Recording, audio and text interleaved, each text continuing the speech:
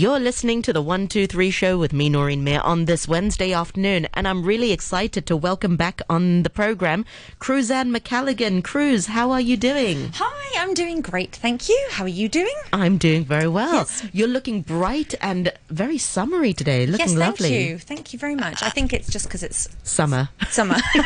with the beautiful face mask. I would direct our listeners to go to Facebook, but we're still sorting it out. But we will be on Facebook in about a minute's time, so do join us there if you can this afternoon. Noreen Mayer on RTHK Radio 3 is the page to go to, and I'm just holding off some time before you talk about the topic because, Cruz, we're so close. We're so close. We're so close. And I think we are live. Live on Facebook. You can wave. I can wave. Hello. Yes. Hello. Okay, so what are we talking about this afternoon, Cruzy? We're talking about picnics. Yay! Picnics. Very summery as well. Yes, it is very summery. You don't have winter picnics, do you? I think you can. In fact, in Hong Kong, I would prefer a winter picnic sometimes, right, I think. Yes. But yes, in keeping with my mum-dimensional topics, a picnic is obviously something that we do quite often with children. Just remind our listeners, mum-dimensional. Mum-dimensional what does it mean? It's just the way that I currently have to live my life because I've chosen to parent. Anyway, the point is, picnics. I love picnics, and I find that almost if I remember back in my life, I have so many wonderful memories of picnics, like with my own family when I was a child, and not fancy picnics, not thinking just the idea of going outside with people you care about, friends and family, and just eating on a mat some sandwiches is for some reason it's just so wholesome and delightful. It's a luxury. Yeah, totally. And then you get to you get into your late teens and it seems less cool, but, I guess, a bag of McDonald's and, a surly expression still counts as a picnic if you're doing it outside. And then, you get to, your 20s, I guess. And, I'm the sort of person who likes good, wholesome fun. And you try and have a picnic with friends, and there's always, in Hong Kong, it's you go, okay, we're going to have a picnic, and there's always, the one guy who shows up, and, everyone's going to bring something, right? That's what you do at a picnic. You all bring something to share, some fruit, or a bag of crisps, or some bread, or some cheese, or something. And then there's always, one dude who just shows up with, a plastic bag of Asahi beers, an awkward number, 3 or 4 Asahi beers, and then, Calbee potato chips. You know exactly which dude I mean. There's always a dude that does that, and you're I know exactly what this guy's going to bring to this picnic. Sometimes you end up marrying that dude. I'm pretty sure I've seen Andy Good bring that. I'm what? You're come on, a little bit more thought than the 7-Eleven around the corner. Anyway, but I just think picnics are so delightful. And so I wanted to talk to them about them today a little bit because I've just found a renewed respect for them lately as, going out with children, because it doesn't matter if they make a mess. So it doesn't matter where the crumbs go. It's so there's something about picnics that I just find really delightful. And of course, with COVID, the picnic is really a very special thing now. It's eating outdoors. It can be socially distanced. You can meet another family. And we did this during COVID, socially distanced. You have your picnic mat with your group of 4, and 1.5 to 2 meters away, you have your friend's picnic mat with their group of 4. And you naturally have that spacing. You naturally have that spacing outdoors. So I think it's a positive thing to think about. So picnics. W. Somerset Maugham's view, this was a quote from him. He said, there are few things so pleasant as a picnic lunch. And I think that is really, really true. Even though, of course, there's things like ants and bees and wasps and mosquitoes and heat and all those other things. They are the epitome of innocent pastoral delight, right? A picnic is just a delight. When someone says, would you like to go for a picnic? My heart flutters. I just find it such a delightful concept. But the origins of the word picnic come from they're a bit of a mystery. There's a French root of the word might derive from the verb, and I'm terrible at speaking French, piquer, to peck or to pick, and the noun nique, which means a small amount or nothing whatsoever. So just picking at something. Picnic. So that's where they think the word picnic came from. Right. But it does sound quite French. Picnic. It does. So this is where we do see French origins to picnic. And originally, actually, in 1649, there was a burlesque satire on the perceived hypocrisy of, this is very dense political stuff. Just hold on, bear with me for a little bit of history lesson. There was a burlesque satire on which was about the insurrection against French absolutism. I told you it's a bit heavy, okay? Anyway, that sounds very heavy, but basically the main character in this little satire was Picnic, who was a hero, but like his friends, he was also a glutton who guzzled things, and this was in very stark contrast to the food shortages that were caused by the rebellion that he was leading. So it was like a very political kind of satire, and his name was ironic, and it probably referred to an excessively large or lavish meal enjoyed at other people's expense. Okay, so that's what that was. So the origins of a picnic are not what they are today. The origins of a picnic were quite opulent and indulgent, actually. It was something that the French aristocracy kind of did. It was a pastime of them in sort of the 18th century. They were indoors. A picnic was indoors. They were held in a home or in a hired room, and they were very, very different to today. Attendees were still required to contribute, but, you know, they bring a dish or a drink, or they pay for a share of the cost. And they were very much associated with kind of intellectual refinement. You'd get all these interesting people together in a room and basically like have like a potluck, like a potluck meal, but it would be a picnic, and it would be all you'd be trying to outdo everybody. And as they kind of got a bit larger and stuff, these gatherings they'd have music, they'd have dance, and then picnic became sort of synonymous with like a party or a ball. And so they had this kind of like really fascinating idea. Now, however, they were very adaptable. That's the thing about a picnic. It is adaptable. And when the first restaurants appeared, what happened was picnics, they kind of created this slightly different vibe, because they're like, well, we don't really need to do this thing where we all come together now, because we can all go out to a restaurant to eat. And the French Revolution kind of changed everything. So fearing for their lives, most aristocratic picnickers fled abroad. They left France. So these people who were having these lavish indoor picnics left. Some went to Austria, some went to Prussia, some went to America, but the majority headed to Britain, primarily London, where they were often short of money. So they couldn't really have the life that they'd had before with these lavish indoor picnics. So they did their best to maintain their old way of life, and in doing so, they introduced the picnic to England, right? So this led Probably to had outdoors as well. Because exactly they couldn't that. have any, exactly. fancy They didn't indoor have their settings. fancy hired rooms, and so this was. Basically, this was quite a short-lived thing, but in London, the picnic became less refined and more raucous. And this was apparently due to a group of about 200 wealthy young Francophiles who, people who love France and everything French, who in late 1801 founded the Picnic Society. So they held these in like hired rooms in Tottenham Street in London, and their gatherings were like self-consciously extravagant. So they kind of took this idea initially. They were like, oh, this is what this is what you French aristocrats do. We're going to try it too. And everyone have to bring a dish and 6 bottles of wine. So it's a little bit like 6 bottles of wine.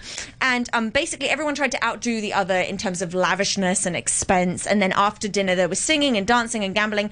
And then there was a play. There would be a play performed, right? So they kind of took it on board, but made it a bit rowdier, a bit more over the top.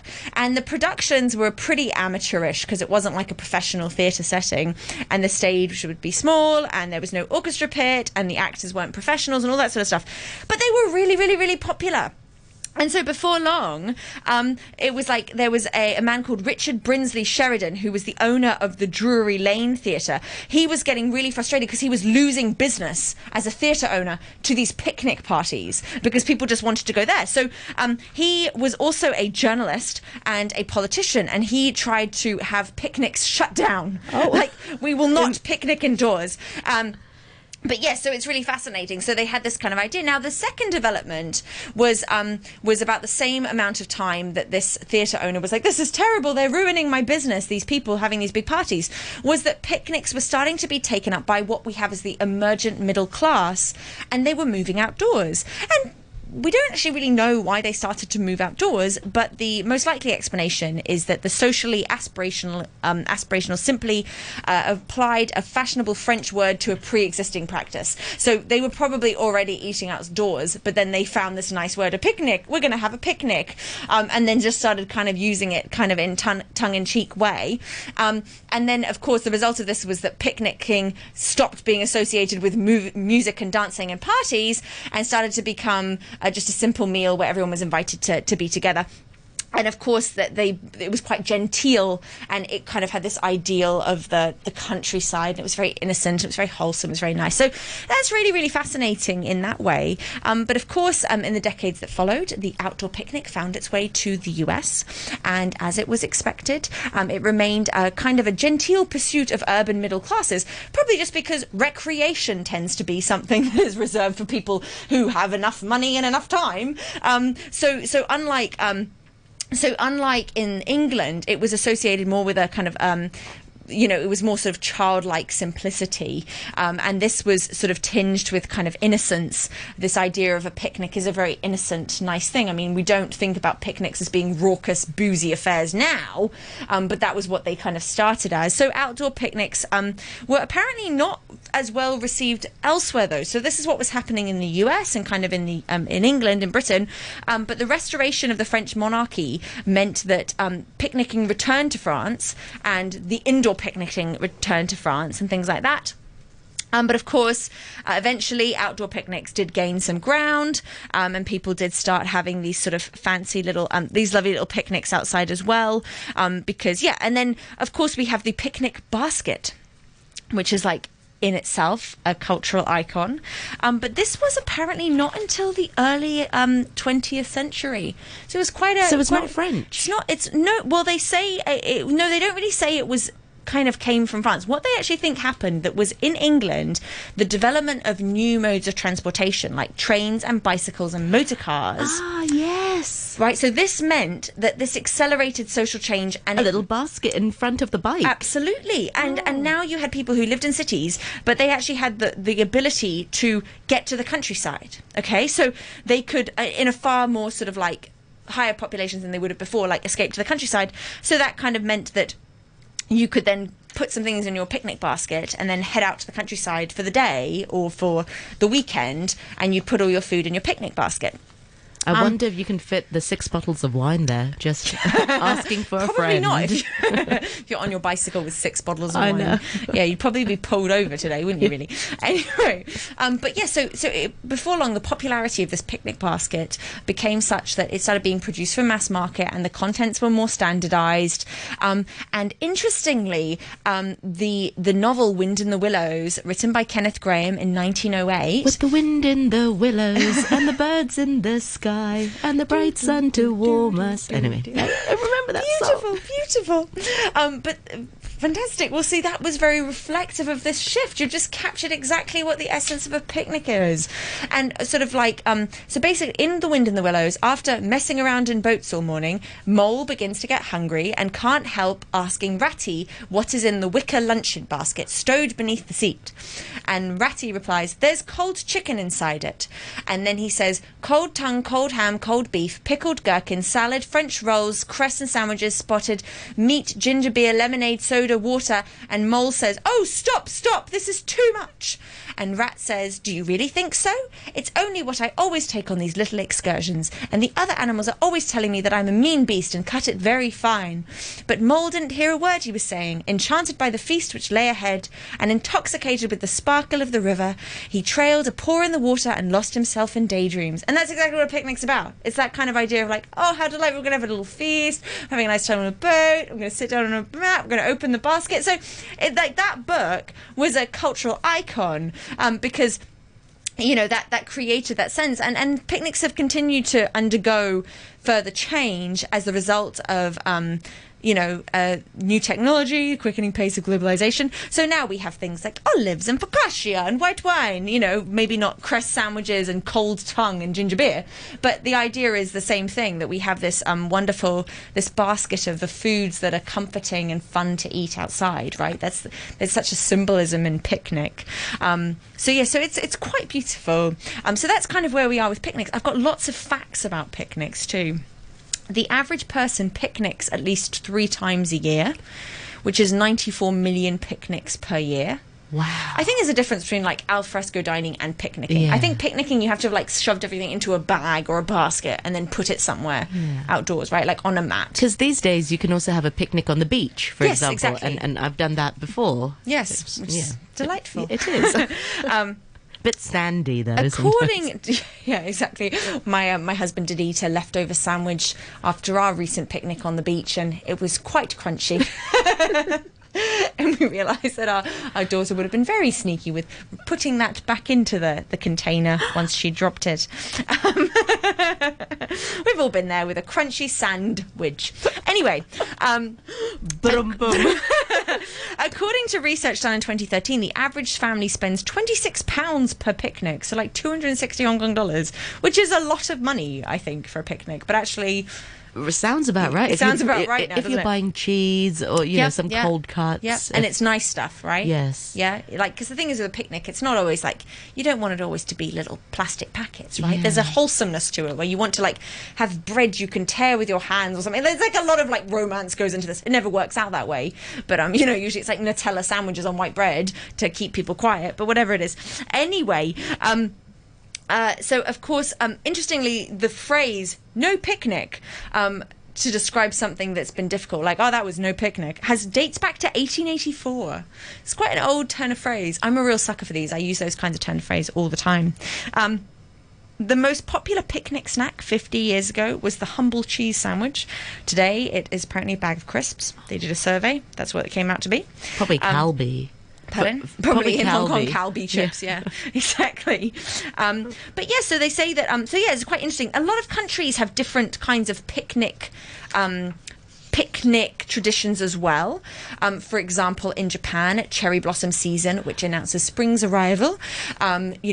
People have cherry blossom viewing picnics as part of that. And so they pick warm days to sit underneath the sakura blooms and have delicious homemade food in that kind of idea. In Argentina, where most of the northern hemisphere have white Christmases, in Argentina you don't, they would have outdoor Christmas picnics. So this could often happen in beaches or on patios and things like that.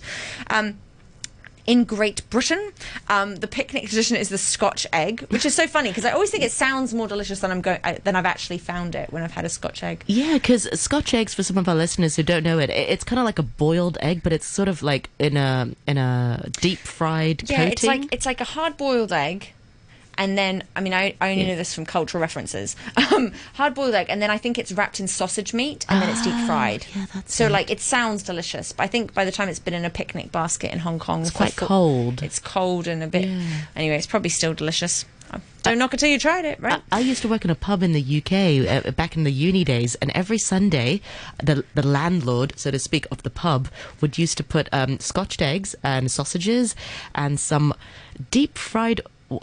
white bait. Sure. Yeah. And of course the peanuts just along the bar, and so people would just snack on the snacks. Sounds delightful. Yeah. Like a nice indoor picnic. Delightful. But yeah, so the Scotch egg is quite a strong British picnic tradition. But we've seen Britain have picnics all the way back to the Middle Ages when royalty would eat outside because they were hunting. So they kind of had to have a picnic because they didn't have anywhere to eat while they were doing horrible things. But the most iconic picnic food is the Scotch egg. So they kind of say that. Fortnum and Mason, the British department store, claim that they created it. Oh. Which is an interesting claim to fame. But, it's cool. Whatever works for you. In Germany... picnics aren't just for eating, there are usually games. Germans take it a step further by disrobing. So apparently it's not unusual for picnic activities. Like a strip? Yes, it's not unusual for picnic activities like a friendly frisbee toss or soccer or something like that to be done naked. So apparently this is a very common thing, and nudity is more of a cultural norm, even when you have a picnic at a public park, which I think would sound a little bit unappetizing depending on your company, but who knows. I can't say that joke on air, but never mind. Tell me later. In New Zealand, tea became something that was at picnics. I thought this would have come from the UK, but apparently it's a kind of a New Zealand thing. So New Zealanders have historically enjoyed outdoor meals with things like sandwiches and pies. That's kind of their bag. But during the 19th century, picnics mimicked barbecues with like whole roast oxen and baked potatoes on fire pits. And afternoon tea was a common everyday staple that needed to be included. So they prepared it in a billy. So a metal can with a wire handle, probably similar to Australia. Yes. And after the invention of thermos, tea would arrive at picnic sites pre-prepared, and it remains a common picnicking beverage. And I have like really really fond memories of having picnics with my family when I was a kid, and mum having like a thermos of tea or hot chocolate. And I remember the thermos that we had. I think she probably still has it because it was so sentimental. I was like, you can't throw that away. I'm inheriting it. You can't. I want it. Anyway, so that's quite interesting. There's a lot of other interesting. Speaking of New Zealand and Australia, our favourite Aussie has joined us on Facebook. Dave, good afternoon to you. And he says good afternoon to everyone from Melbourne. And he also echoes that point about 6 bottles of wine. And he also adds, yes, we have sandwiches without crusts, which is quite uncommon. I mean, it's common in Hong Kong because we actually sell crustless bread. Yeah. Is it quite common in Australia? I don't know. Yeah. I'm a big fan of the crust. Mind you, though, I have young children, so that's the only part of the sandwich I'm allowed to eat. The part that they don't, right? So, like, that's my favourite bit. The luxury that we grew up in Hong Kong. So Turkey has a reputation for superb picnics, and this could have to do with the country has thousands of picnic grounds open to the public, which is a beautiful, beautiful thing. Many Turkish families bring along cushions and rugs and furniture and set up these picnicking spots with all this sort of stuff. And by Turkey, night, the country. I thought you meant Turkey, the bird. I was talking about the country. Yeah. Sorry. But I guess, like, if you're having a post-Thanksgiving, post-Christmas picnic, sandwiches, turkey's going to be on the menu, for sure. Apparently in Brazil and Uruguay, sharing a gourd of yerba mate tea is very common practice, so that's the kind of thing people will have at their picnics. And in Greece, kite flying is a really important thing. So a lot of apparently people go and they have their picnic, they'll have mussels and octopus and unleavened bread, which sounds all very exotic and delightful. And then afterwards, families fly large, colourful kites to celebrate the beginning of spring. So they often use it in that way, which I think is fascinating. Apparently, cemetery lunches is its own category of picnics, which sounds a bit morbid to end on. But picnicking by the final resting places of family and friends isn't just confined to one culture. Apparently, there's lots of things people do. So around the globe, where you've come together to celebrate special occasions and remember people during the Victorian era, picnickers often set up to have lunch next to headstones, enjoying the cemetery as a recreational space for games and activities, which I actually quite like that idea because they have a reputation of being terrifying, morbid places, whereas they are a place of memory and celebration. So it's quite nice to think about that. I see that in Hong Kong as well. Yeah, sometimes when it's like the grave sweeping traditions, I often see people there with the seal yok and the ta seal, the roast pork, and they're just picking at it with the toothpicks with their family. Which is delightful. I think it's a wonderful thing. In Mexico, those celebrating Dia de los Muertos lunches will often do so at grave sites. And of course, as you mentioned, like the Chongyang Festival as well, where people are honouring their ancestors, people do that too. But apparently it's not particularly common in Western, I'm going to say Western, like Britain and the US. That's what I'm going to say is Western countries, or probably Australia and New Zealand. You're probably less likely to have like a cemetery picnic. But in a lot of other cultures who have much healthier relationships with death, then which I'm surprised because there's more space out there in those cemeteries. I know, right? Whereas Hong Kong ones are like the what do you call it? For the urns only. Yeah, totally. So, I mean, yes, apparently, but I do think that, like, Western cultures have lots to learn from other cultures about a healthy attitude towards death and acceptance and all those lovely things. I have 2 quotes to finish on so we don't end on death picnics. But the first one is from the wonderful poet W.H. Auden, who said, "Life is a picnic on a precipice." Wow, that's very deep. It's really deep. Just let that sit with you. And the other one is from author Jane Wagner, who said, "Unless you were at a picnic, life is no picnic." Very good, Cruz. Well, we've only got a minute left. Are there any sort of locations here in Hong Kong that you like going for picnics? Oh, I have a few secret picnic spots, so I'm not going to give those away on air. I think country parks are delightful, right? But I also think our beaches are lovely places for picnics. If you want a crunchy if you do, you want a crunch, you want a bit of extra in your sandwich. That's great. Go without children. Yeah. Yes, exactly. Well, Cruz, thank you so much for your time this afternoon, and I look forward to more audio columns with you in the coming weeks. Thank you so much for your time. And